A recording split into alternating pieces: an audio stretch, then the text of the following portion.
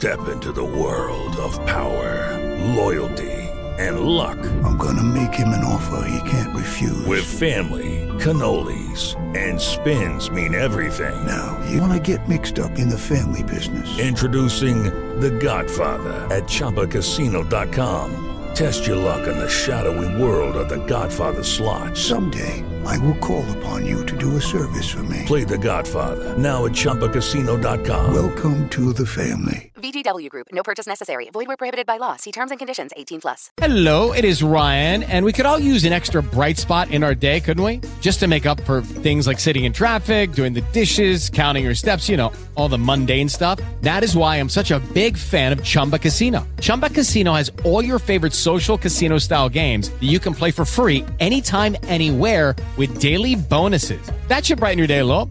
Actually, a lot. So sign up now at ChumbaCasino.com. That's ChumbaCasino.com. No purchase necessary. VGW Group. Void where prohibited by law. See terms and conditions. 18+. Welcome to the Merge Boo Podcast. Panama, ha, ha. I'm Joel Edmiston. I'm Cody Crane. Is it me? I'm Tom Henry. And we have one thing in common. We want to talk about Survivor, Exile Island, a.k.a. Survivor Season 12, a.k.a. Survivor Panama. Yes, that's right. We're taking a break from our Survivor at the Movies segment to go do an old school season because this is a season I've been wanting to talk about for a while. And we have a guest with us today, Tom Henry. How's it going, Tom? Good, man. How are you? Good. So you've been binging Survivor through quarantine, is that right? Yeah, that's right. I started on season 1, and I just finished season 12. Is it 12 we're talking about, right? Yeah. So how's that been for you? Are you enjoying it? Over unders? How's it going? I'm obsessed. This is maybe the only podcast I've ever been excited to be on. Oh, that's no offense. You just did my other one. I just feel like that as I said that. I've been on a lot of great podcasts, but I'm only trying to underscore my enthusiasm for the show Survivor. Yeah, well, I mean, with this one you get to talk about Survivor. With the other one, you have to be scared because it's a scary story podcast. Exactly, and I hate to be scared. Yeah. Well, there are some scary things in Survivor Panama. You know, the skulls, the shrunken head, and of course Shane Powers, an all-timer. I just love the guy. Yeah. Sorry, what were you going to say, Cody? I was going to say, what's your history with Survivor, Tom? Did you watch it when it was first going? Are these rewatches or? Yeah, I watched the first 2 seasons when it came out, and I really loved them. And then I just fell off. I fell off in the middle of season 3. And I never saw another episode until now. And now I'm determined to watch all 40 seasons. That's great. You're on an incredible journey. I do also want to say this is going to be tricky talking with all this about some of the characters with you, Tom, because a lot of them come back, and when we talk about Survivor, you're very adamant that we don't give you any spoilers for future seasons. Yeah, I'm very spoiler adverse. I like to watch it like I don't know what's happening. Although the season I'm on right now, my friend yesterday spoiled the winner by accident. What season are you on? 13, I guess. Oh, okay. The one where they divide everybody by race. Did that surprise you, or did you know that was coming?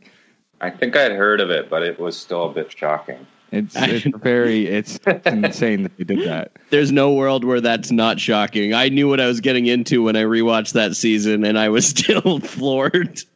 It's so insane. I think I heard that, I don't know who it was. I didn't look it up because I didn't want to see things about the season, but I heard somebody almost walked off when they found out. Yeah, I mean, I guess you know who the winner is, but the winner almost hated the concept of the season. Okay. But a big reason. Yule. Yeah. It's Yule. Yule. Yeah. I thought you said Joel, right? And I was like, "Yep, I'm Joel." I'm just cluing in now to what I've been doing. Yeah. Another reason it'll be hard because there are a lot of people that are on season 12 of Survivor that come back. Right. So, and very often we talk like very kind of spoiler heavy and talk like context of these players and all this stuff. So, how do you want to feel it out? I don't want to deprive your listeners. No, it's a challenge for us. It's not. I mean, I'll try and talk about. Do you know who comes back? No. Are you okay with knowing a couple of them that come back? I'm fine to know who comes back. Okay. Well, I just don't want to know how they do. Yeah, I won't. I just won't tell you how they do. I'll tell you. Don't even spoil that, though. We should have Tom guess who comes back based off of the season, like who deserves to come back. That's fun. That's a good idea, actually. I mean, this season,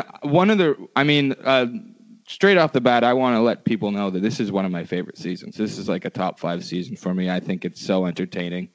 And what I love about it is you get down to the final 7, final 6, and it is like you can't argue that this is the most entertaining of the 16 people that they're out there. They lucked out and got the 6 most entertaining people to be in final 6. Is Shane in there? Yeah. Okay. And what I like about it is I can't pick a favorite out of those 6. I just love all those people. Really? Yeah. I'm not much of an Aris fan. The eventual winner. Yeah. Well, yeah. I mean, Aris is a bit bratty, but I kind of like him because I guess we kind of get to know him a bit. He's just like pretty bratty. Yeah. To me, he won the whole season when he gently massaged someone's knee during a challenge. Did he? Yeah, I don't remember that, Cody. Can you explain that? Let's get to that. Well, because it was that challenge where they have to dig up the bags and wrestle them to the their team's platform. Yeah. Okay. And he starts gently massaging the guy's knee that's holding the bag while the guy's on the ground. And then Jeff goes, it looks like Aris is doing some kind of yoga move. And then the guy lets go of the bag and Aris grabs it and runs and takes it. I do remember that. Yeah, so, Tom, why don't you... so, I believe out of the 16, 4 of them come back to play. So, why don't you guess those 4? Who do you think comes back? Certainly Suri. Mm-hmm. Ding, ding, ding. Okay. Thank you for that feedback.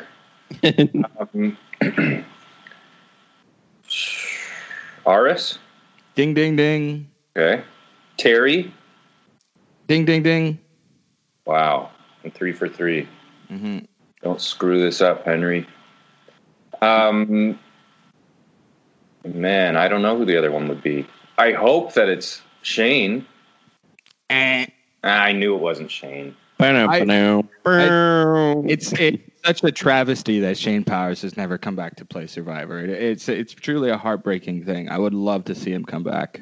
Well, I did see like that there. Did you see there's like a Vice article about him about a relapse that he had afterwards? Yeah, that's a tough read.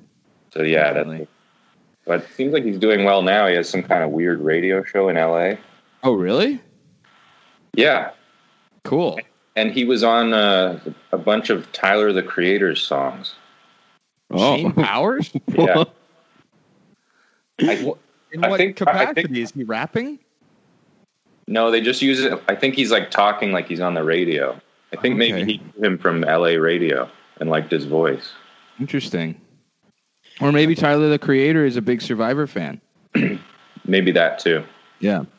Do you have any other guesses for who the 4th person could be? Danielle? Yes, Double D. All right. Danielle DiLorenzo. She was also in a movie that we covered a couple weeks ago. What's that called? It's called 180. It's one of the worst movies I've ever seen. I'm going to look it up. Yeah. It also stars another Survivor alum called Coach, who you'll meet in season 18 of Survivor. I'm confident he'll be your favorite player of all time. Really? Yes. Coach, I mean, if you like Shane, Coach is like out of this world. Wow. Yeah. Coach is definitely, I mean, Coach is Cody's favorite, and he says that to everyone, but Coach is pretty great. So let's maybe talk about this season. Well, how about we do this, Tom, before we get into this season? You've watched 12 and a half seasons so far. Yeah. What are like some highlights? What do you like about the show right now? Well, it's just relaxing. I think it's almost like watching sports. Yeah. Are you a sports guy? I am, and now sports is gone. Yeah, you're deprived of that right now. I know. I showed Survivor to my dad because he's a big sports guy, and it filled a big hole for him for a little bit. So that was nice. Yeah, I really love Jeff Probst. I love how much he cares about the game. Yeah, that's a big charming factor about him. I call him Game Master because I really feel like he's in charge of things. And to know that he is a producer and he really is kind of in charge of things is nice. It's not like just some pretty boy host. He really gets mad at people when he thinks they're not playing honorably. And, sometimes like a player will do something like something weird and I'll go, Jeff's not going to like that. Yeah. like Clay in season 5 Thailand. He hates Clay. I hate Clay too. Well, yeah, I don't think you're going to find somebody who actually likes Clay, but I really hate him. I remember that Probst had a deep disdain for Clay. It was at one of the immunity or one of the tribal councils. He wrote something weird on his vote. Goodbye, Denver Diva. Something like that. And Jeff was like, "What is this?" And then he went, "Clay, don't do that again." No more nicknames. Oh yeah. It is rare to find a host that's that invested to the show, though. Like that, he has the passion and he's a character in his own right. Because most of the time they're so impartial or just don't give a shit. Well, yeah, the Amazing Race guy. I mean, he's been around forever, but he doesn't have the time to like sit with the players and tell them and ask them how the game's going and all this stuff. Like Jeff, like truly needs to understand what's going on and understand the strategy for tribal councils to be good TV, basically. I have noticed that Jeff's pulled back. Like in season 1, he goes to that bar with Kelly Wigglesworth. Yeah, when I watched season 1 recently, his role they hadn't quite figured out yet. You know. Yeah, it seems now like if he shows up to their island in a boat or something, they're all like, "Wow, it's Jeff." He's more of a celebrity now. He's more of their boss than he is in the finale of Borneo, they call him the 17th contestant. Really? Yeah. And I thought that was weird, and I was like, okay, well, that was his role in season 1, and it completely changes afterwards. He's like their boss now. I saw in an interview that he said he'd like his kids to play Survivor. That'd be a good season. Him versus Boston Rob's kids. Oh, 4 girls or 5 girls? 4 girls, yeah. Rob Cesternino has 2 kids as well. I mean, that could be a whole season. And they should have to be children, literally. Well, yeah. I mean, they have to find somebody who's not going to get coronavirus, and kids are less likely to get it. Oh yeah. So they can send out the kids. Yeah, Kid Nation. Do you remember that show? I don't. There's a show that was similar to Survivor called Kid Nation, where a bunch of kids on an island. And they had to vote each other out. Cody, did you watch Kid Nation? I didn't. That sounds like a nightmare to me. I don't like watching kids, and I think watching them try to come to decisions is awful. Trying to build anything too. Get out of here. I'm with you on that, Cody. I don't want to watch kids. I don't want to see it either, guys. I'm not like defending it. I watch Kid Don't Nation. Don't backtrack now. You already said love Nation. We know you've tried to make this a Kid Nation podcast. We're not having it. Well, speaking of which, Cody, did you know that Cirie's son, Cirie and HB, Honey Bunny's son, was supposed to be on Survivor David versus Goliath? I didn't know that. And guess who replaced him when he dropped out? Who? Devilish Davy. Really? Yeah. I mean, Devilish Davy was great, but we don't want to get into spoilers for Tom. Well, I mean, it's okay to bring people up. In like 24 seasons from now, are you going to remember that we talked about Devilish Davy? Yep. Even the name will give you chills at this point. I have a mind like a steel trap. Okay. Go Tom, on. let me ask you this. Did you, when you're watching this, do you have the inkling to go on Survivor? Would you like to be a contestant? I would really love to, but we're not allowed, right? It's opened up to Canadians now. Are you kidding? Nope. I've applied twice. You have? Mm-hmm. Has a Canadian been on? Yeah, in season 39, a hockey player from the New York Rangers was on. Really? Mm-hmm. Tom Laidlaw. I've never heard of him. I think he's a 90s guy. Does that athlete thing start happening a lot? Because Gary Hogaboom. Yeah, the first holder of the Immunity Idol was in the NFL, and the second holder of the Immunity Idol was an Air Force guy, Terry Dietz. How are you liking the Immunity Idol so far? Because that's new for you. I like it a lot. I think I'm interested to see where it goes.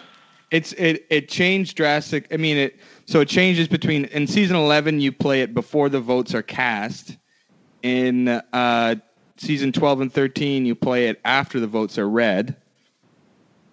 So that changes everything. But then starting it in 14 and then going forward, you play right before the votes are read. Oh, really? Yeah. So that's the modern incarnation of the Hidden Immunity Idol. That's how it like really. So you haven't really seen how it really affects the game yet because you haven't seen how it is now. The only thing so far is that it feels a bit basic. Like somebody gets it and then that's kind of it. Yeah. Well, that's the interesting thing about this one is that Terry just kind of holds it and everyone knows he has it. And it's the reason he makes it through that final four vote. It's the reason, it doesn't really, there's not a lot of interesting gameplay with it. There is some talk about him giving it up to like Sally or Austin or even Danielle at a certain point. But there's no interesting it doesn't really throw that much of a wrench into any tribal councils, which it will start doing going forward. Okay. It like causes a lot of drama at tribal and stuff like that. And it was pretty great when Gary revealed it. Yeah. And then Bobby John goes home instead of him. Oh, Bobby John, my favorite. Mm-hmm. Yeah, isn't Bobby John kind of like a wet glove? You told me you liked Bobby John. I was pretty surprised by that. No, he's not a wet glove. He's like a fierce, weird Southern gentleman. I remember when he was yelling at Jamie, being like, yelling at each other I can't remember what they say, but they're yelling at each other in a challenge, and it's very sort of frat boyish and very machismo-esque. Well, you see it that way. I see it as two animals in the wild. But that's when I truly fell in love with Bobby John because I hated that Jamie guy. Yeah, well, Jamie could be worse than Clay. But Jamie is like a crazy person on Survivor, but he's not really an entertaining crazy person on Survivor. Right? So he's almost like an annoying crazy person on Survivor. But then you get to season 12 and you get like the pinnacle of crazy yet entertaining with just like, yeah, you said all-timer Shane Powers. I can't talk enough about Shane Powers. I love that guy. Probably my favorite Survivor so far. That's really? Cool. Yeah. That's Shane, and then maybe Bobby John. Really? Yeah. You're not on the Rupert train. I went through a bit of a journey with Rupert. He's great in his first like half of Pearl Islands, and then he really sours after that. he's great kind of that whole season, even after he turns. But then when he comes back for Champions or whatever it's called, All-Stars, he's kind of, I feel like he's playing into his own thing a little bit. Like he feels like a star and he doesn't play well. No. Nope. Actually, watching that thing and watching everybody just capitulate to Rob and Amber drove me insane. That's a hard season to watch, yeah. It would have been so easy just to deal with them, and none of them wanted to do it. And it was this all-stars, but they were all playing so badly. Mm-hmm. Well, the thing about that season is that all the good players go out in the pre-merge. Where I was talking to Cody about this. In the you get this in season 12, Panama. You get 16 players, and like less than half of them are. So more than half of them are total duds, like not entertaining at all. And when they're getting voted out, it's kind of boring. Like the pre-merge is like, we're like, just get back to the Kasaya camp so we can see Shane and Suri and all these people. But there are like, Terry Dietz's tribe is so boring. Did you guys find that? They are extremely boring. It's a fighter pilot and an astronaut. Yeah. Just kind of running the show, and then two young guys who think it's cool that this guy's an astronaut. Yeah. And then the astronaut, they just agree. They're like, well, you are the weakest. And he's like, yeah, I am. Get rid of me. Well, also, when Terry goes to Exile Island, they have nothing else to talk about other than Terry. They just talk about Terry the entire time. It's so uninteresting. Like Terry goes to Exile Island. He's looking for the immunity idol. We cut back to his camp, and it's like, we miss Terry. You got anything else to talk about? Terry's a great guy.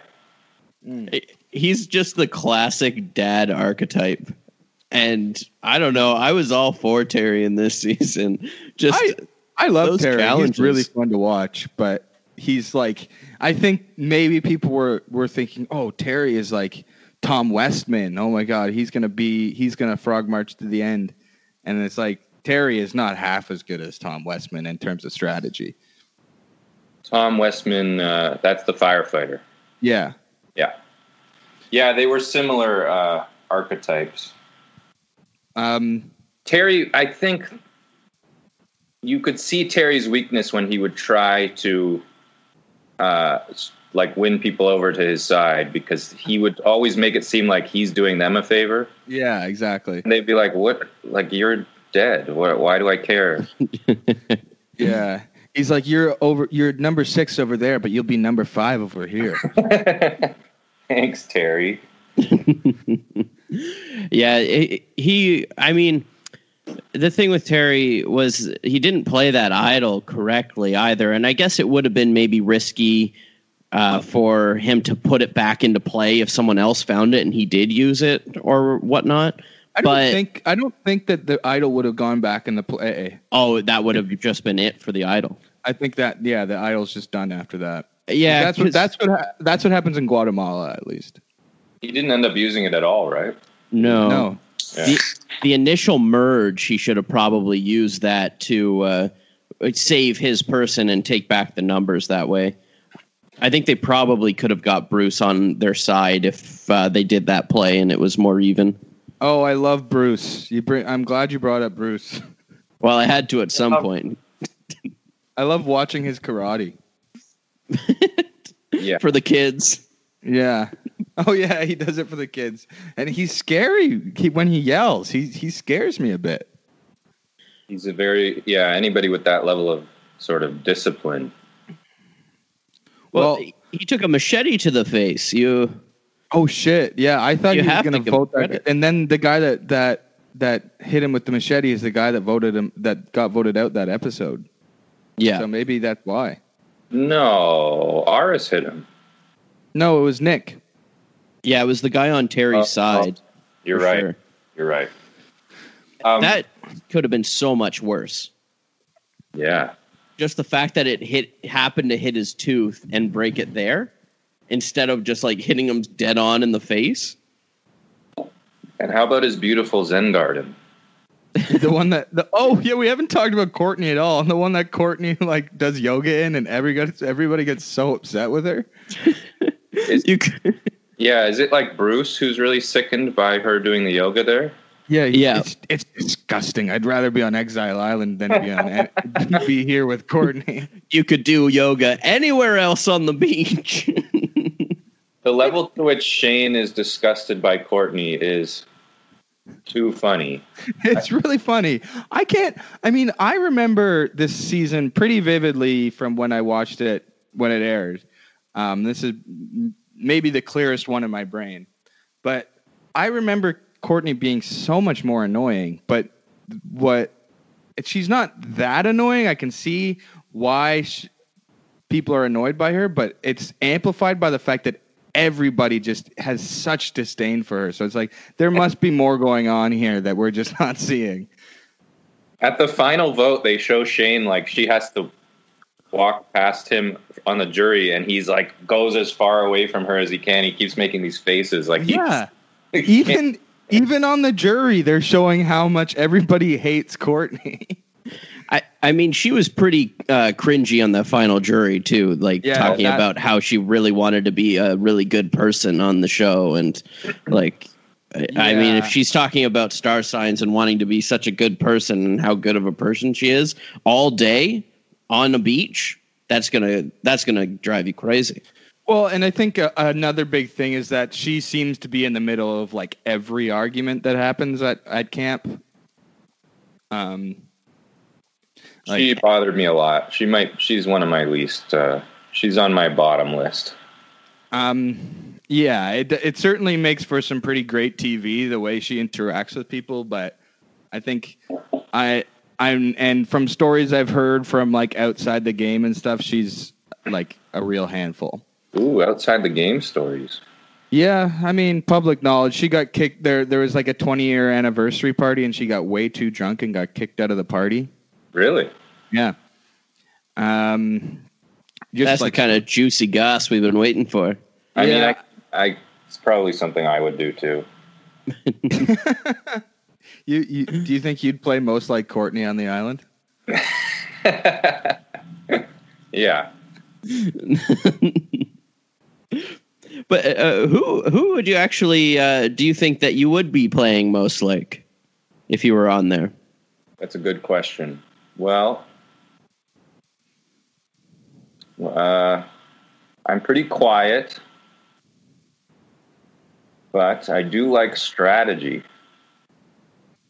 I don't know where I'm getting at here. Suri. Suri? Yeah, maybe a Suri. Like an underdog. I think I can really convince people about the numbers. I mean, you've told me that later seasons they get better about strategy, but in these earlier seasons, sometimes it just seems like they're not understanding the numbers. Yeah. Properly. Don't let Rob and Amber just do this. Us four, we can take them out. Yeah. Well, here's you bring up numbers, and numbers is pretty huge in this final 6 episode of season 12 because it's the first time there's since I think season 1 where there's this plurality vote where the majority it doesn't take a whole majority to vote someone out. So it's a 3-2-1. So Suri, Aris, and Danielle vote for Courtney. Courtney and Terry are voting for Aris, and Shane's voting for Danielle. So Suri plans this very intricate sort of way to sway the numbers so that because she knows that that Courtney can't vote for herself. Terry and Shane both want to take Courtney to the end, so she needs to find a plan to make it so just these 3 numbers can get Courtney out. And it's really complex, and it's one of the most strategic moves up to this point in Survivor. I mean, it's been talked about on YouTube and other podcasts and stuff. Really? But yeah, it's one of the huge moves in Survivor, the first 3-2-1 vote. And so she I think the most impressive thing is keeping Shane on the Danielle train and keeping him away from Courtney and Terry thinking the votes for Aris, is just keeping Shane. vote Danielle, vote Danielle, vote Danielle. That's like the most key part of that. Oh, right. And then he was freaked out after, and they were like, you were too far away to tell. Yeah, it's such a lie. He's like, okay. Cody, what do you think about the 3-2-1? I mean, I guess I kind of took that for granted almost, given what we've seen now. Like there's... Well, especially no spoilers, but what we've seen from Suri going forward. This is just the beginning, Tom. Really? She's like known for her strategy now. Yes. Yeah, definitely. She's does Shane call her gangster in an Oprah suit in this, or did he call her that at the reunion? I don't remember that. Something like that. Or that's what he's called her, is a gangster in an Oprah suit.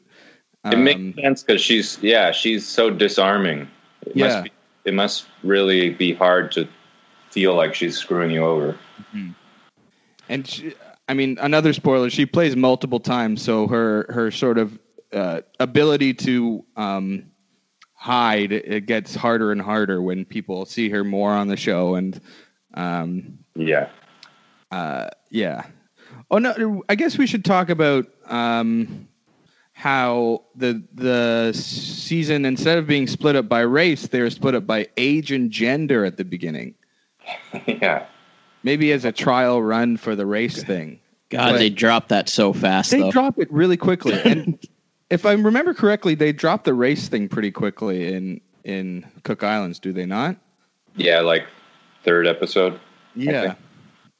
I don't know why they kept doing that. The 4 tribe thing just doesn't really work. It's hard to get to know everybody in 4 tribes. I agree. And then when they become 2 tribes, you can't really figure out who's on what tribe for a while. Yeah, you have to. Yeah, that takes a second as well. So I like they play around though with the format. At first, I didn't like it, but like I was saying before, I trust the game master Jeff, right, and his fellow producers. I guess Mark Burnett. Yeah, we'll see as more and more twists get thrown into the game. We'll see if you feel the same way. Oh, really? Well, I mean, I always sort of trust Jeff, but a lot of people have shouted up like, "Quit it, leave it the way it is." Blah blah blah. It's interesting. I was upset in the pirate season when they brought the Outcasts back. And I'm still a bit upset about it. Mm-hmm. It's lingered. I hate Burton. I just hate Burton. I know we're supposed to be talking about season 12. Cody, this is where we're at odds. Burton's my boy. He gets that SUV and rips it around. I can't imagine anybody liking Burton. Just say that about any player, and then Cody's probably going to like him. Burton and Coach, those are my guys. Can't wait to meet this coach. Oh yeah, Coach is great. I will say, Coach is much better than Burton. But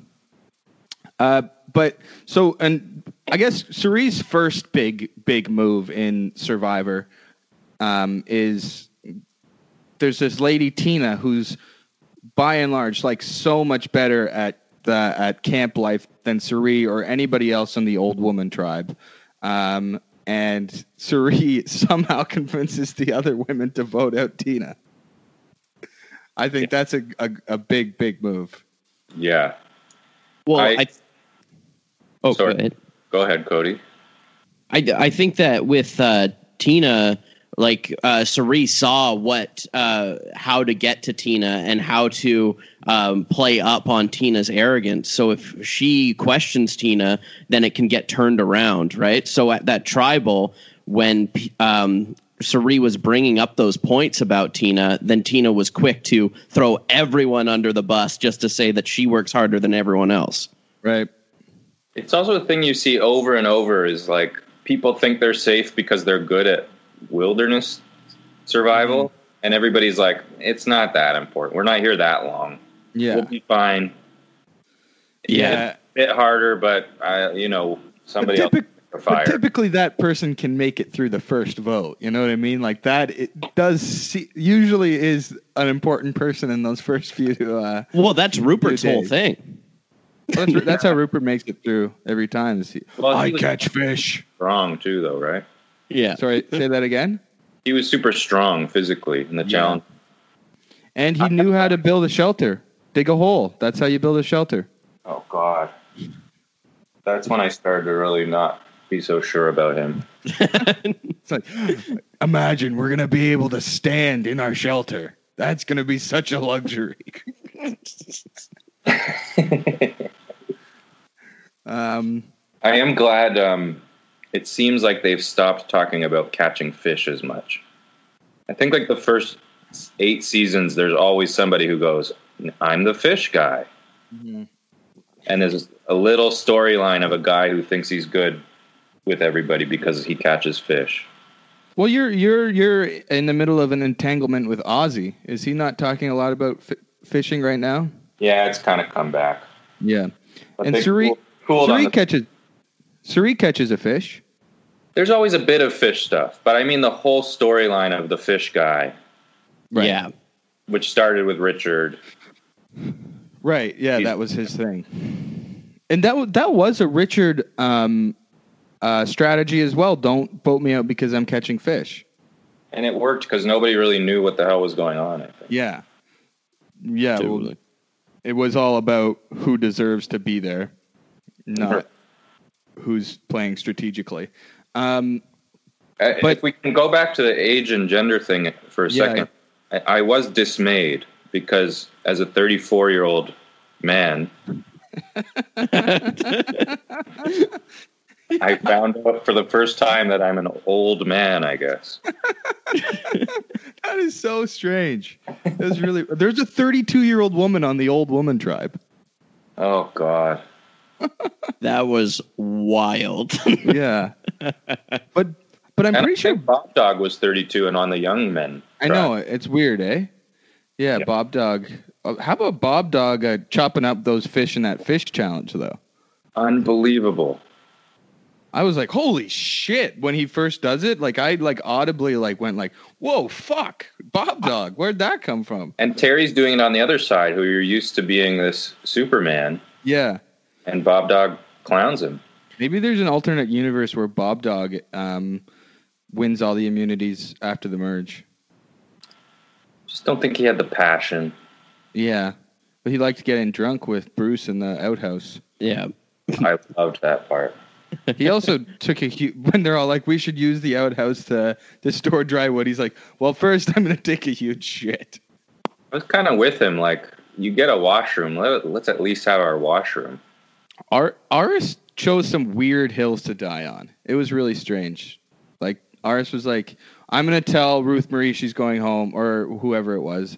I'm going to tell her she's going home, and that's going to be, and then in his final tribal, that's his, like, signature move. Yeah. Everyone was pissed off at him about that. That was not a good move, Aris. I hate when people do that. Yeah. And they think they're being honorable, but it feels really, like, cruel. The Lex thing. Yeah, that's what I was thinking the first time Lex does it.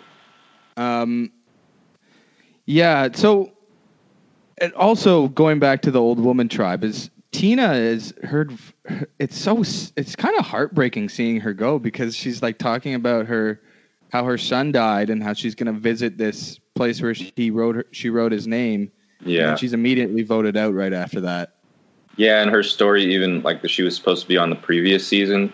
Yeah, but she couldn't because her son died, and then 6 months later, I guess, or whatever, she's like, "Okay, I'll do it," and then she's there for 3 days. Yeah, it's her only child too. Oh, so I like that a lot, though. Pardon me? No, not that happened to her, but I like it a lot when they have like a full story and they get voted out first. Yeah, I mean, it's good. It's nice when the first one voted out. Actually, we get to know them a bit, and they're not just some expendable. I mean, if Tina stuck around, I think she would have been a way better character than most of the people on that that are voted out in that pre-merge. Yeah. Yeah. But going back to Aris and his trying to find his signature move, I think that Aris's signature move is just pitting himself against Terry, because it set up this whole storyline for the jury. It's Aris versus Terry, and may the best man win, and whoever gets through to the end is the one that we vote for, right? So if Aris beats Terry, that means, that he's chopped the head off the dragon. That means Aris wins. Yeah, but it was all kind of an illusion because Aris sucked compared to Terry. They weren't in the same time zone. No. But all we kept hearing about was the two big dogs, the two like strong competitors. But Aris never, I don't think, he hardly won anything.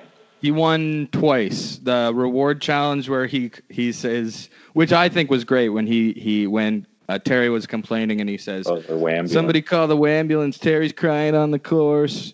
I didn't think that was great because of how funny Aris thought it was.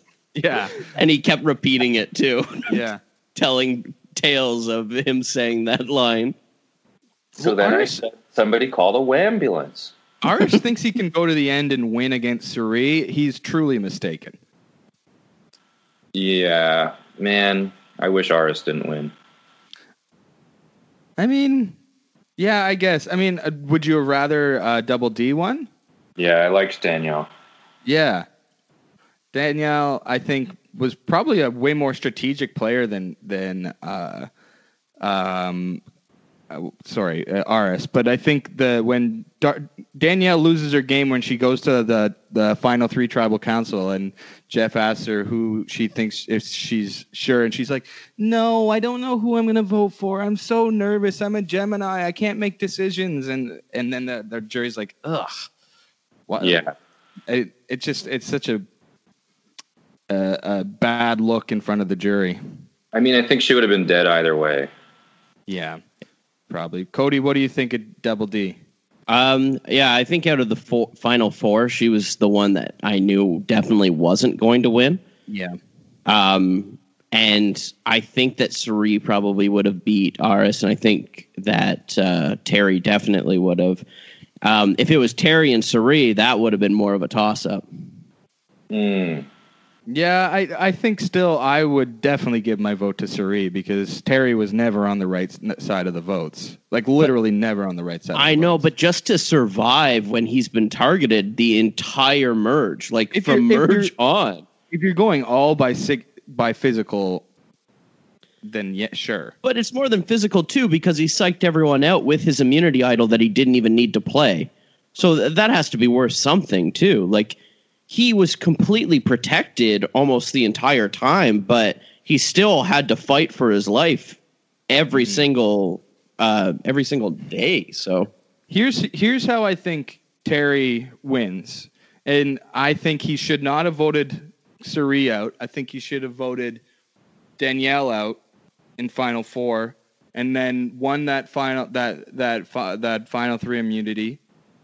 And then voted out Suri, and then he wins against Aris in Final 2. But he wouldn't have beat Aris in that challenge. He could barely even stand on that. Oh, that lily pad challenge. I forgot. Yeah, Aris did last longer in that. But, well, here's the thing. He doesn't know. I mean, he has a better chance of beating Suri and Aris than beating, like, Danielle. She's a captain of sports, you know? So, but to that point, she wasn't even athletic. Competitive. She wasn't competitive at that point. The second straight feisty athletic pharmaceutical rep. Who's the first one? Stephanie.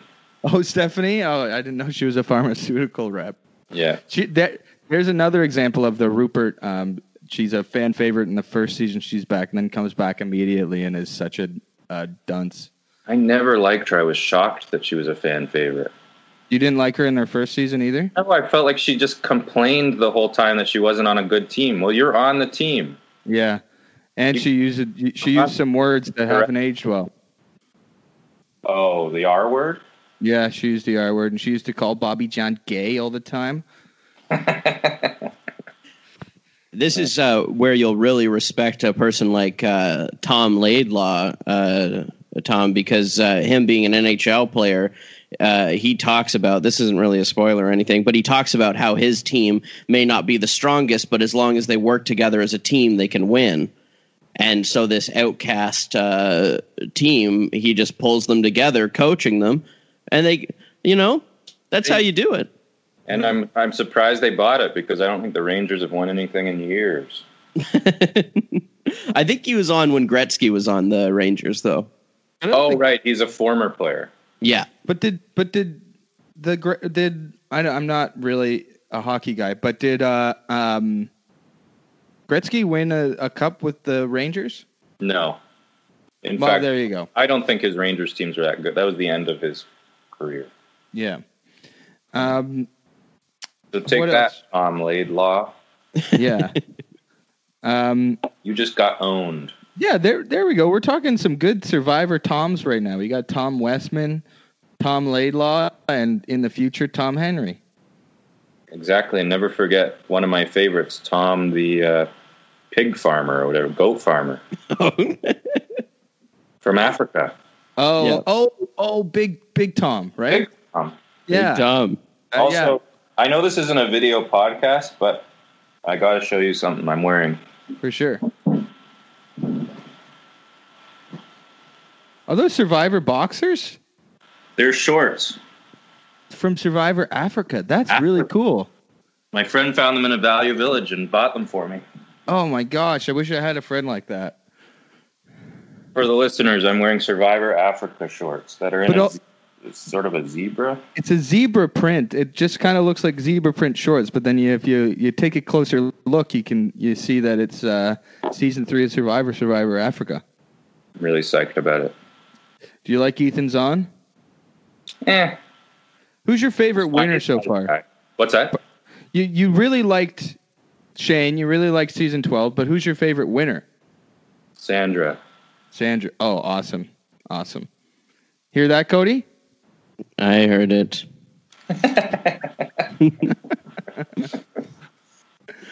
He's no whatever. What's that guy's name? Johnny Fairplay? No, the guy we already talked about. Aris. Or Burton. The pirate season, the Outcast. Burton. Rupert. Or Rupert. Oh. Burton. Yeah, I mean, with Pearl Islands, Sandra, of course, she's going to beat Lil, because Lil wore a Scout's uniform the entire time and lost the fishing hook, which has to be the most embarrassing thing that could ever happen to you. But it's not like Sally losing the whole sling thing in this season. No, but if you're wearing a patch on your shirt that's like a knot patch that you're really good at tying knots, and then you tie a poor knot and lose your fishing hook, that's the worst you can do. I'm not defending Lil or anything. We're just talking about how much we like Sandra, and you go on a rant about Lil. Oh, I have to whenever I can, because this is really still grinding me. Mm-hmm. Lil, like when Lil was on the show, it felt like a scary cartoon ghost was on the whole season. And then by the end, the storyline was that everybody really respects Lil. It was cool, though, when she beat Johnny Fairplay on that I did like that, too, yeah, because Johnny Fairplay needs a smack in the teeth. Even though he sent me a nice cameo for my birthday. Did he? Yes, he did. How much was he? I don't know. It was a birthday gift from my GF. But you got a cameo from Richard Hatch, is that right? That's true. And he promoted your album. My your Crave special, right? Yeah. Yeah, I wasn't sure. Do you have to pay extra on Cameo to get something promoted? I don't know. Why? Well, I was kind of looking into it, and then I didn't know if he'd just do it, but I just tried doing it. Mm-hmm. And he did it, but he seemed like a little bit, almost a little bit pissed off. Well, maybe that's just the way Richard talks, though. Well, no, because I was watching his cameos, mm-hmm. and he does really nice cameos, like 3-minute cameos where he just like basically has a one-sided conversation with somebody. Mm. And he seems really pleasant. But mine was like 30 seconds, and he seemed kind of mad. Yeah, maybe because you just said, hey, can you promote my special? Yeah. Not like, hey, I love you so much. And no, I said that too. Oh, okay. Yeah, I mean, I don't know. I don't think you have to pay extra for that on Cameo. I think it's all part of it. So I got Ernie Hudson to promote a show once, and he was very excited to do it. Who was it? Ernie Hudson from Ghostbusters and Ghostbusters 2 and Congo. Yeah. Yeah, he was excited. He didn't give me the old Richard Hatch. Well, maybe he wasn't mad. I don't know. It's just what I was kind of gleaning. Next time, get Ernie Hudson instead of Richard Hatch. Go to my Instagram and find out for yourself if Richard Hatch was mad or not. Yeah. Comment sounds mad or no, this is good. Yeah. I'm trying. How long have we been talking for? 51 minutes or so. Well, I mean, we can keep talking about this season. Cody, do you have any pressing? Oh, we should talk about just like the big three moments of Shane for me are him showing Suri his penis. Yeah, that's not a big moment for me. I'm pushing to 4. Okay, him using the BlackBerry. Yeah. Okay. His chair, where he says, "I'll go find another one." I just want mine. Yeah.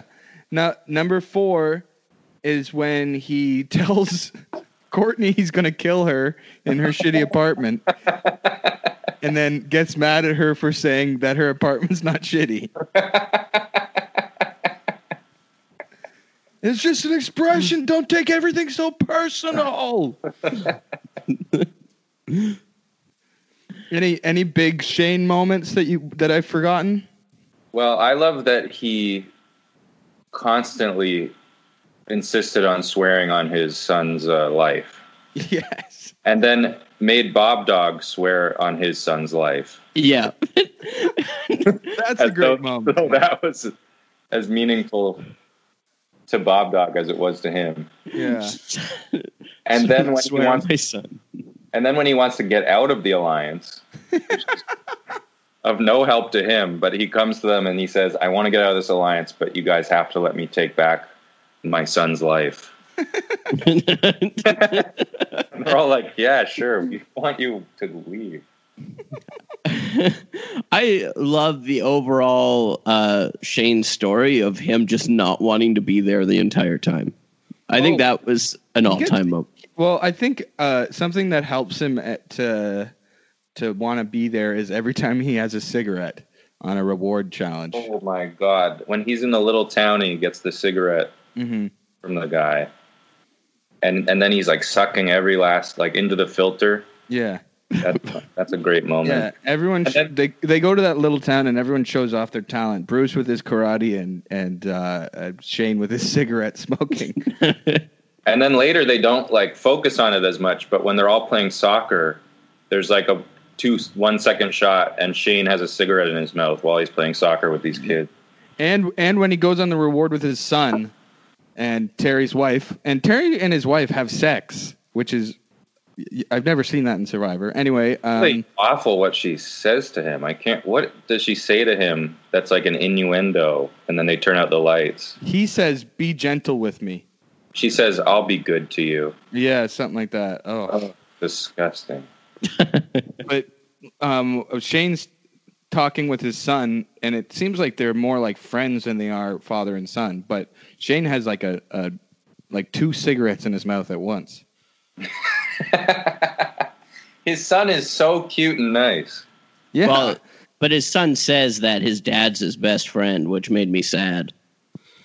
Yeah. Oh, wait. This is important. Do you remember his son's name? Boston. Making his full name Boston Powers. Oh, fuck.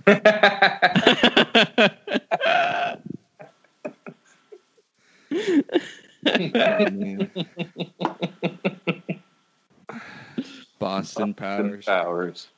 Oh, I did want to do this, Cody. Yeah.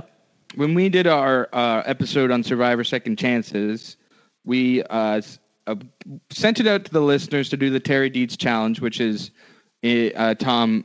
Terry Dietz is in Survivor Second Chances, and there's an iconic scene where he takes a very long blink, So we went to our Instagram and said, let's do the Terry Dietz blinking challenge and tag some people. And people really responded well to it. We got a lot of stories and videos of people blinking and doing the Terry Dietz challenge. But we were remiss because the original Terry Dietz challenge would be him saying, awesome. What's that from? In the Survivor season 12, he says awesome and all right all the time, like he's coaching a soccer team. Oh yeah. I didn't really pick up on that, but Joel messaged me a couple of days ago about it, and I was like, oh, I didn't notice that. Yeah, we have to do a new Terry Dietz challenge on the Instagram, Cody, and I'm just saying this right now to the listeners to be ready to be tagging all your friends. It's going to be the new big thing on Instagram is the Terry Dietz awesome challenge. So yeah, start practicing your awesomes, everybody. Maybe the challenge should be to be sort of vaguely accused of sexism and not really know what to say. Well, then everybody online is already taking part in the Terry Dietz challenge.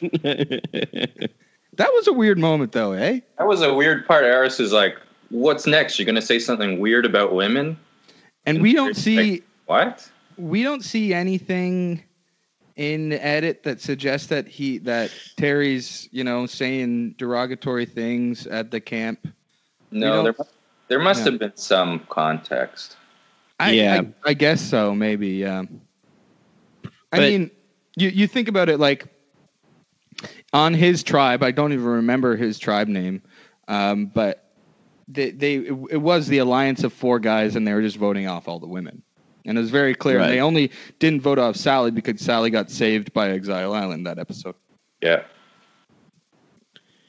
Yeah, that's the classic Survivor, boys club alliance, though. I mean, in those early seasons, there's a lot of that. Sure. Yeah. Have you guys ever had a contestant on this podcast? No. We've tried. Oh, really? I asked because they seem pretty accessible. Yeah, we have a couple following us. We have some following us on Instagram.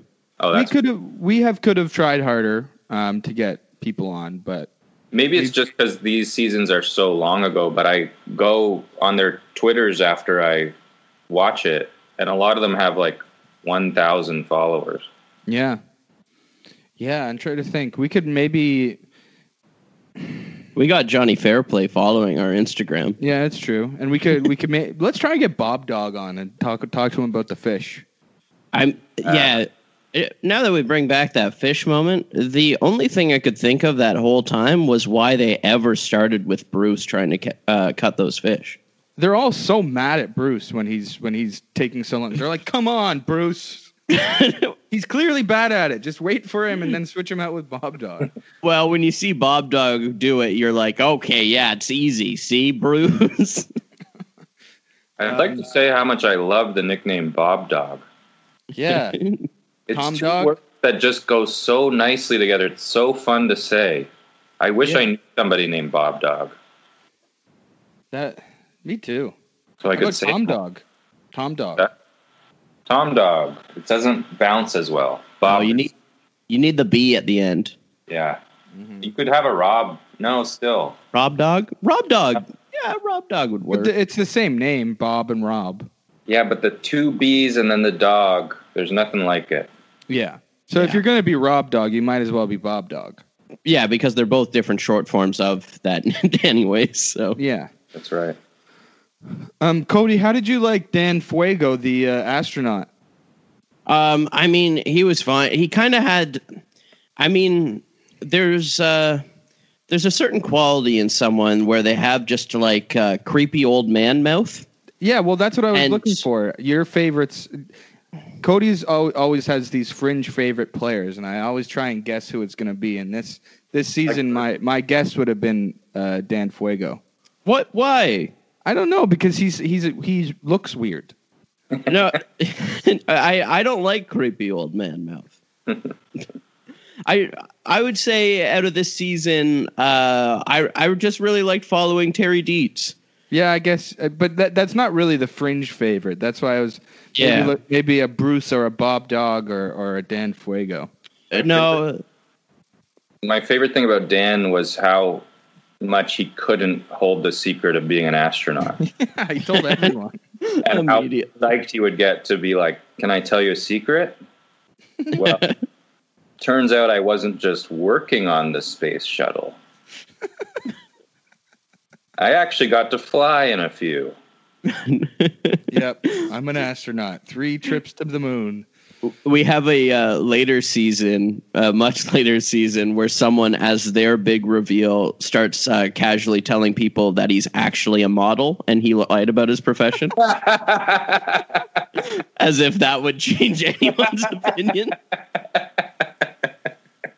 I love that. All right. Well, Cody, do you have anything else to talk about?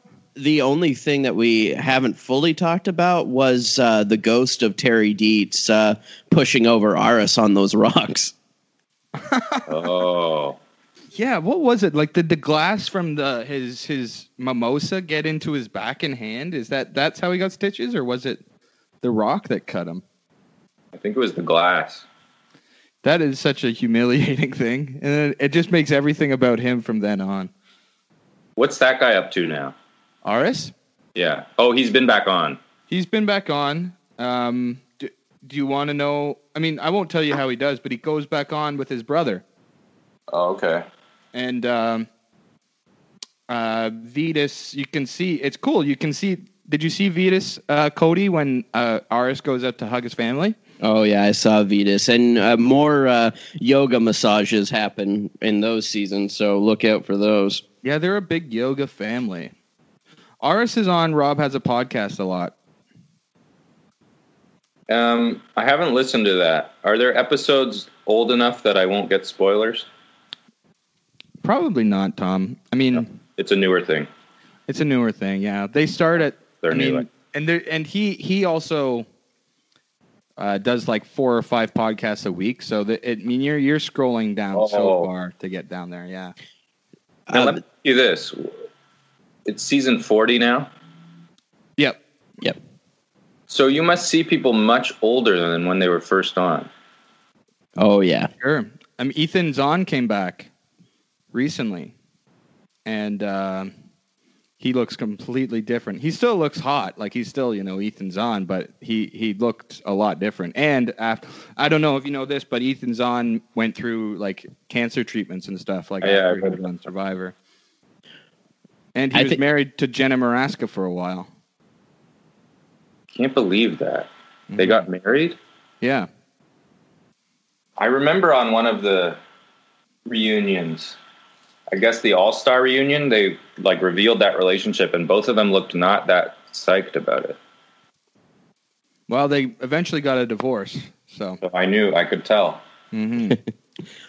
I think that it's going to be more jarring for you to watch these in succession and see the people age at a rapid pace when they start returning. Yeah, well, I was worried. I saw a picture of Probst that looked like he was older than I want him to be. Interesting. I've always found that Probst like is frozen in time. Like it must be Botox or something, but he hasn't aged that much. I mean, for somebody who's been on air for 20 years, I think he doesn't look that different than he did when he started. He has the craziest dimples I've ever seen. Yeah. They're like lines. Mm-hmm. I have so much to ask you guys. Oh yeah, please. No, I can't think of anything. Strategy talk or just about our life? I don't know. I hear a lot about these Survivor parties where they all get together and then things happen. Like I read that Johnny Fairplay is the only person who's been banned from those parties. Mm-hmm, because he harassed Jeff's brother at the season 9 reunion. He got in a fight with Jeff's brother? Mm-hmm. So Johnny, this was, I think that was the last time they did those parties where it was open bar. So they stopped being so big after that. So Johnny got fucking wasted drunk, and he, and this was the first time that Julie Berry and Jeff Probst were stepping out together as a couple. So Johnny had, lots to say and blah, blah, blah about Julie Berry and Jeff dating and blah, blah, blah. And he and Jeff's brother started pushing each other. Pushing? Yeah. So then Johnny got taken out by security and then was never invited back to one of those reunion parties. And they did invite him out to Survivor Micronesia. So he's in season 16. Because is that some kind of villains thing, I'm guessing? That's fans versus favorites. Oh, okay. Is there's like a heroes versus villains one, right? Yeah, that's season 20. But no fair play. No fair play. Because he's banned, probably. Yeah, Jeff has like openly called him a jackass in an interview before.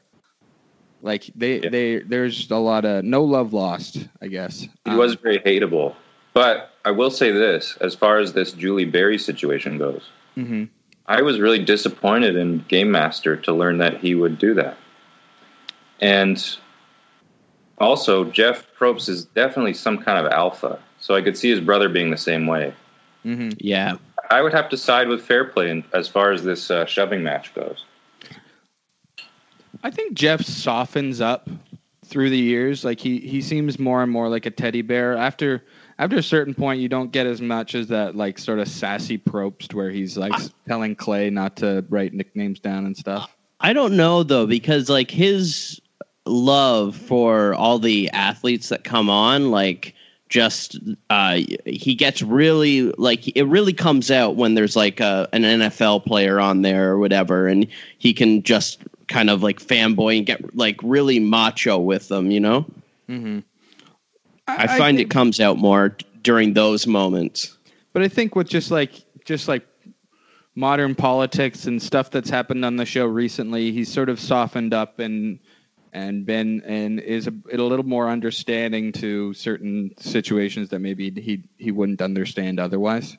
I guess over the last like couple years, yeah. Yeah. But yeah, did you like Julie Berry? No. So you were disappointed with him that he would date Julie Berry or that he would date a contestant? That he would date a contestant. Okay, so it wasn't like that season you were like, why are you dating Twyla instead of Julie Berry? Hey, Jeff?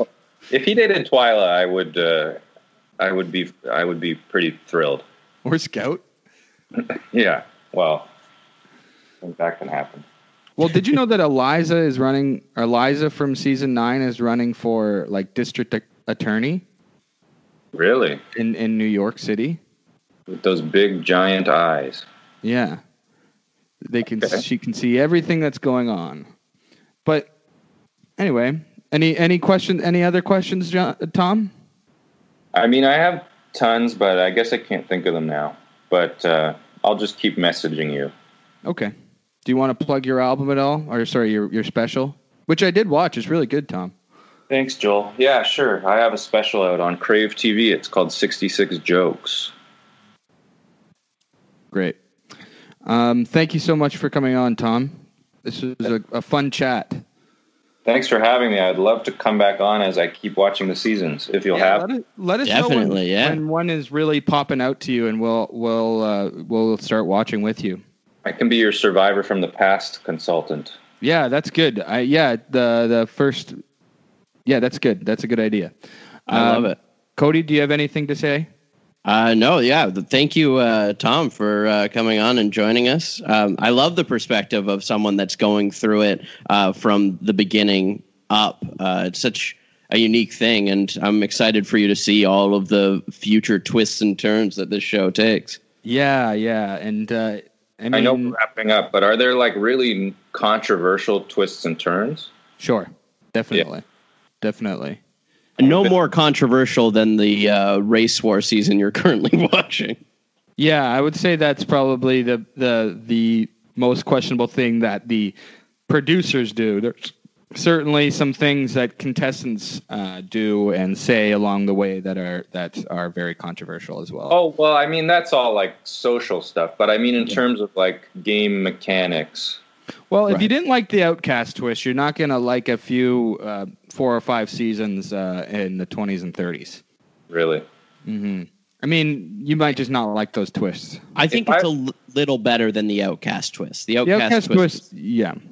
If I had to be in a tribe with Burton or Lil after that, I would have just never stopped telling them they didn't belong there. So you're the Andrew Savage. I love Andrew Savage. There you go. Cody, did you hear that? I am so excited for you to see hipster Andrew Savage in the future dressing like he's 21. Oh no. Oh, do you want to hear a story? Yes. My uncle went to the Bahamas, and he knows I like Survivor, and he comes back and he says, "So Joe, I was having dinner and having drinks with Andrew Savage for my entire trip to Bahamas." Whoa. Yeah, they were like they didn't know where they recognized him from, so they Googled him like in between their hangouts with him and found out he was up on Survivor, but they never brought it up with him. They didn't? No.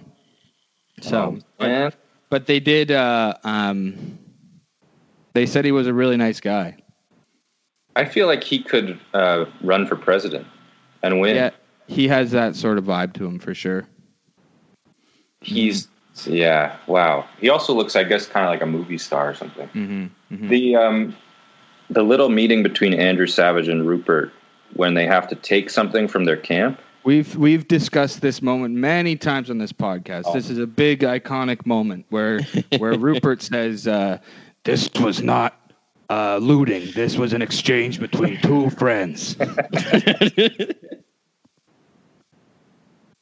Yeah, he's like, you could take the whole can, or you could take this. Mm-hmm. I know how much rice you need, and it's all right there. Oh my God, I got to get more into the Survivor community. I'm a Survivor head now. It's all I have in my life. Well, that's good. There's a YouTube channel that does Survivor essays, and we could probably find some and send you links for about where you're watching. It's really good. He often like cites the future and stuff. So I just worry about spoilers with Tom. Do people get really heavy into game theory? Oh, absolutely. Yeah. And like he has an essay about the Surrey 3-2-1 vote. So and how that sort of changed the game. There must be like real distinct math about this kind of situation. Yeah. There's different levels of gameplay, whether you're like level 1, level 2, level 3, level 4, like the school of thought, like how deep you're thinking into the game. Oh right, yeah. I think between this season 12 and then the one that you're watching now, this is where like strategy really starts coming into play about numbers. I think in these two seasons, I think the one you're watching now really starts to shape the game to what we see now. Okay, because you can always tell when somebody knows when to hop alliances, right? There's always a time when you have to know when to jump. Mm-hmm. I guess Rob Cisternino was good at that. Yeah, he was the first big flipper. But there are people who flip and it does not work out for them. Well, because then that's the social aspect of the game. Yeah. You can't just play numbers because you're going to offend people. Mm-hmm. But I will say this about Suri, now that I come to think about it, like she plays quite a few times, and every time she plays afterwards, she has a like iconic tribal council, whether it's her, whether she's on the right side of the numbers or not. Like there are, I mean, remind me to talk about it on the podcast, Cody, when Tom's not on, because I don't want to spoil it. But there are like her in Heroes versus Villains. Her and Tom Westman are involved in this. I think underrated tribal council, but I think it's just like the most insane vote in the pre-merge. Who are these villains that they have? Rob's there with 2 B's. Oh, Rob Cisternino. No, sorry, Boston Rob. Oh, yeah, of course. Boston Rob, Danielle DiLorenzo, of course. She's a villain? Yeah. I don't see why. Well, I think Shane Powers was supposed to be on that season, and I think they wanted them on to be on the same tribe. And then Shane got dropped at the last second for somebody else. Probably Coach. No, it was Russell Hantz. Oh. If we have time, give me a quick, give me your your all-timers. Give me your all-time favorites. If you were doing a heroes versus villains. Well, my favorite TV character of all time is Tony Velakos, but you haven't met him yet. Oh, wow. When do I get to meet him? Season 28. So in a while. Yeah. I think heroes you would have to put Rupert's got to be on a hero tribe. Well, he is on the hero tribe. But let me rephrase, not heroes, but your favorites. My favorites. Oh, good. Coach is up there. I have a lot of favorites in the other seasons that we've seen. I like to dislike Johnny Fairplay, I'll say, because I do think that he did some very entertaining things in his season. Well, that was just, he wanted to be the heel, right? He's a guy. Yeah. So I'm a wrestling fan too. So I'm kind of into it a little bit. I'm not rooting for him, and I love rooting for bad guys, but I think guys like him and guys like Russell Hantz, who you'll meet in the future, Tom, they like being this sort of villain character. They like screwing people over and stuff like that, but it's almost impossible for them to win because they're pissing people off so much through the way that people don't want to vote for them in the end. Yeah, it's a weird way to try to win. Yeah. I think what I love about Coach as a villain is that he's a villain that thinks of himself as a hero. Yeah, that is one of the best parts of Coach. Give me sorry, go on. No, go on, Tom. What were you going to ask? Give me it's on the spot, but give me your top 5 survivors, even if ones I don't know. Okay. You've said Tony, whatever. I love Tony. I got to say, I really love Parvati. Really? Yeah. Okay. Maybe not in 13. When she comes back, she's better. Pretty good in 13, though. I just don't know her that well yet. I guess I'm 5 episodes in. Yeah, she's pretty fun in that season. I also really like David Wright. I've always been a David Wright fan. He's from the 30s. I am being put on the spot, and I'm going to look back and be like, oh, God, Joel. That's okay. Because he's fresh in my mind, I would just love to see Shane Powers play again. Oh, God, I love him. I love Shane. Because I sort of look back and I'm like, oh, he's probably a jerk, and his outbursts probably haven't aged well, and we're probably going to look back and be like, ooh, geez. But no, I still think he's super entertaining, and has a lot of heart to him. So I'm sort of cheering for him at the same time. Who else do I really like? I'm a winner guy. I like winners. Really? Yeah. Cody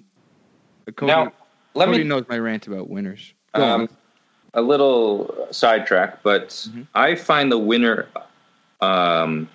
whoever the winner may be, often to be anticlimactic. Right. That it's more about the journey, and then the final winner is kind of and they're not even at the place anymore. Yeah. They look all different. Yeah, I think the most epic winner that you've seen, Tom, is probably still Hatch. Yeah, Hatch was huge. Yeah. And I think the winners get more epic as they start bringing back bigger fans of the game, and people are taking more interesting ways to get it to the end. And the end game ultimately, because Survivor isn't that huge of a phenomenon anymore, it's not about being famous. It's about winning the game.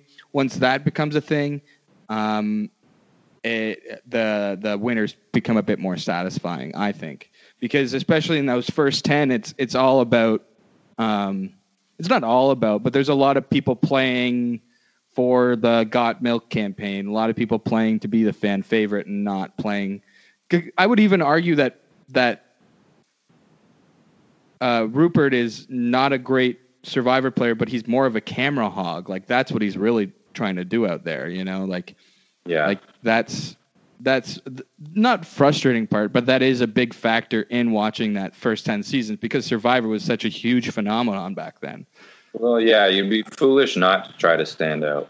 Get invited back and exactly. Endorsement deals and I do think that Rupert is trying to prove that you can win playing an honorable, no backstabbing game, though. I think that's his overarching goal. Is he trying to prove that, or is he just trying to do it? I don't think he knows enough about the game to be wanting to do it to prove it. I think he brings it up. I think that he really wants to win without backstabbing anyone or making enemies, that he just wants to say you can get to the end this way. There's a lot of guys like that that will be like, I'm going to win just from challenges. I'm sure like that's basically what Terry Deeds is too.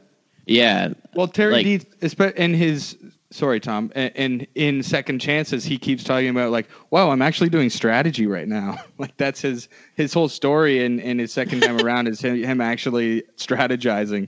Well, but Terry did strategize when he had the numbers on his own tribe. Yeah. He didn't have the number. He didn't have a choice, really. He was going to get picked off unless he won everything. He was basically doing when in his original tribe, he was doing the Tom Westman thing. It was like seeing Tom Westman after the merge, before the merge. How do you feel about Tom Westman? He's one of the more impressive winners of Survivor that just frog marched to the end and basically have the win given to him by Ian because of it's one of the best social games, right? Because he people just wanted Tom to win. Like even the people he was against really wanted Tom to win. And how do you feel about Ian doing that thing where he jumped off? I mean, because of his conscience. I don't love that in Survivor. It's kind of it's an interesting thing to talk and think about, but I like that to be kept out of Survivor. You know, I like to see people who want to win. I mean, that's the thing. That's what I'm talking about. Like Colby taking Tina to the end instead of Keith, and Ian jumping off the perch so that Tom can win. That's people being like, I don't want to be the villain that beats Tom. I don't want to be the villain that votes off Tina. I would rather people like me back home than be mad at me and win. I'm very anti-Colby, by the way. Really? Yeah. I'm with you. We talked about him. He's in the movie Red Eye with Cillian Murphy and Rachel McAdams. Really? Yeah, we did an episode about that.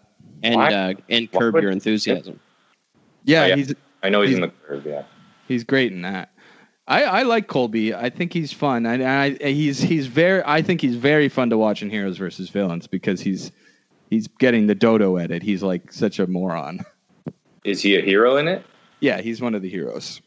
See, he gets painted that way, but when you watch season 2, he's just sort of angry and mean to everybody the whole time. Yeah, I agree with you. I guess you're kind of right. He's just really handsome, I guess, in that first season. Oh, I have a question. Yes. Because I've been watching on CBS All Access. Mm-hmm. When I first watched Survivor season 2 when it was on, I swore that Colby and Jerry made out. No, I don't think so. So I imagined that? I think you imagined it, yeah. That was a dream you had after you watched one of the episodes. They definitely had a lot of, chemistry and flirted a lot. And I am no Hershey bar and oatmeal raisin cookies and all this discussion. But did you watch it when it was first on? When I was a kid, yeah. I think I'm under 34. I'm no old man. You're on the young tribe. Yeah. I think it might have happened and they cut it out because also in season 1, this I know happened. I remember it very distinctly. Greg and Jervis. Oh, Greg and Jervis. They were having a party and they both got naked. Yeah. And they were talking about the size of their dicks. Yeah. And that's not in the CBS All Access. I think they do cut stuff out. Well, they discussed that in the reunion episode. Well, whatever happened, it's not in the episode when you watch it on All Access. Right. Interesting. Also, I forgot to bring this up, but back to the theme of this season 12 thing.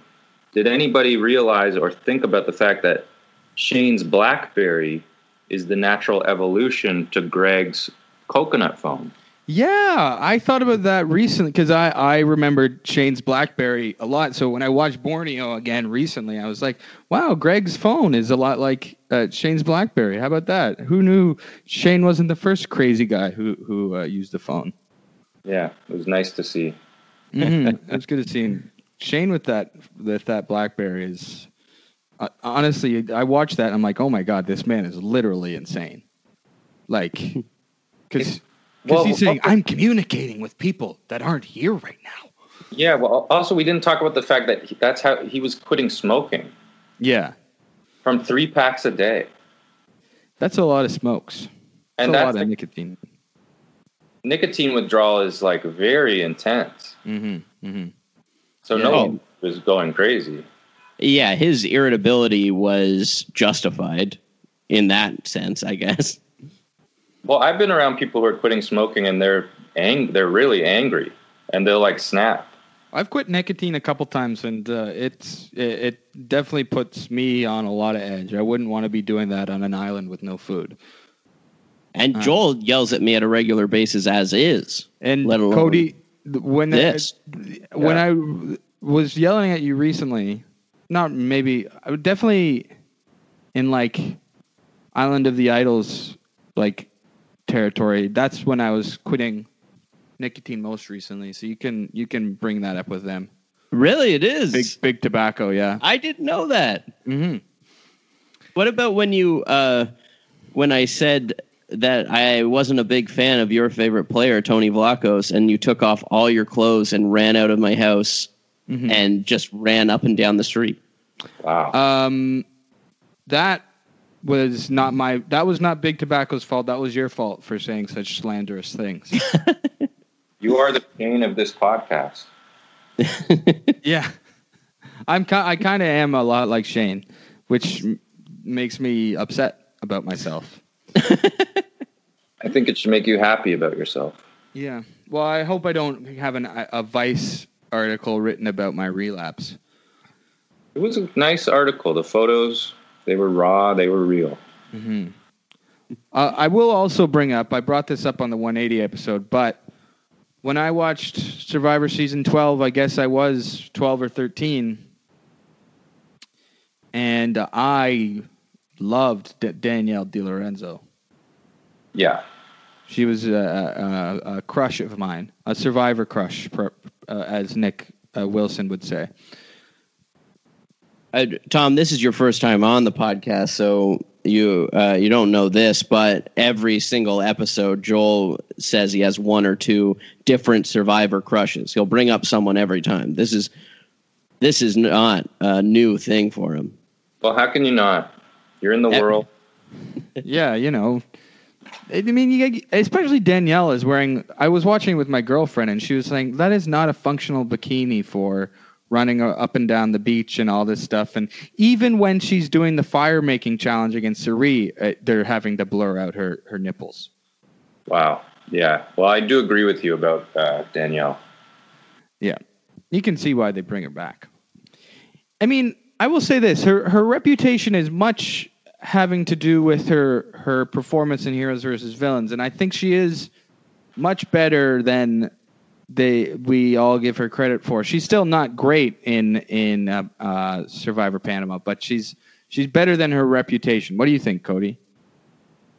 I mean, I think this was my first time seeing Danielle because we watched Heroes versus Villains.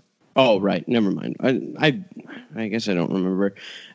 But yeah, I think I don't know. She was okay, but she was another person on one of these seasons of Survivor where I just knew they weren't going to win.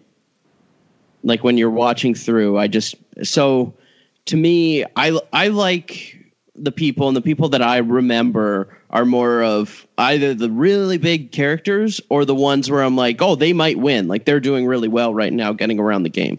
So Danielle for me was like fine. But I think watching that movie 180 and that terrible acting just ruined her for life for me. I do really like her accent when she says, "I started a fire." Yeah. Pretty nice. Anyway, we've talked a while since you're giving our closing words. I think we've done 30 minutes after that. So. Oh boy. Okay, you'll have to edit that to the end. Oh, that's okay. We do this all the time. We go to close up and then we talk for 20 minutes more. Yeah. People are used to it. But I will say, because we were talking about favorites before, and Sandra's favorite winner of all time, and she said this recently, is Tom Westman. Oh, really? I think a lot of people see Tom's win as like as good as you can get.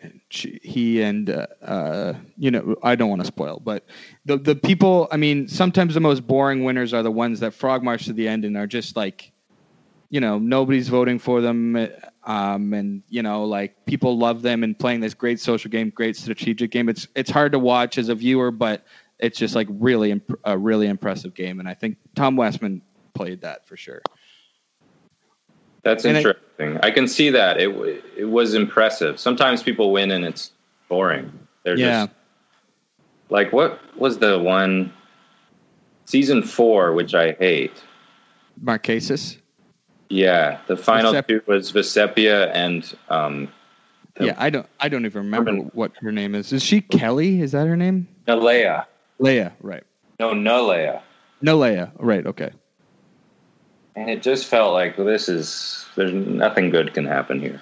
Would you have rather Pascal and Kathy have been final two? I'm a Kathy fan, yeah. Yeah, Kathy would be good. I don't care about Pascal, but Kathy for sure. Okay, well, we're the final three, and I'm sure some people have made it to the end of this podcast, and good job if you did, and thank you for listening, everybody. And Tom, again, thank you so much for coming on the podcast, and of course, we're going to have you back on to talk about other seasons if you'd like. I would love to. This was a thrill. Okay, good. Cody, it's good talking to you as well.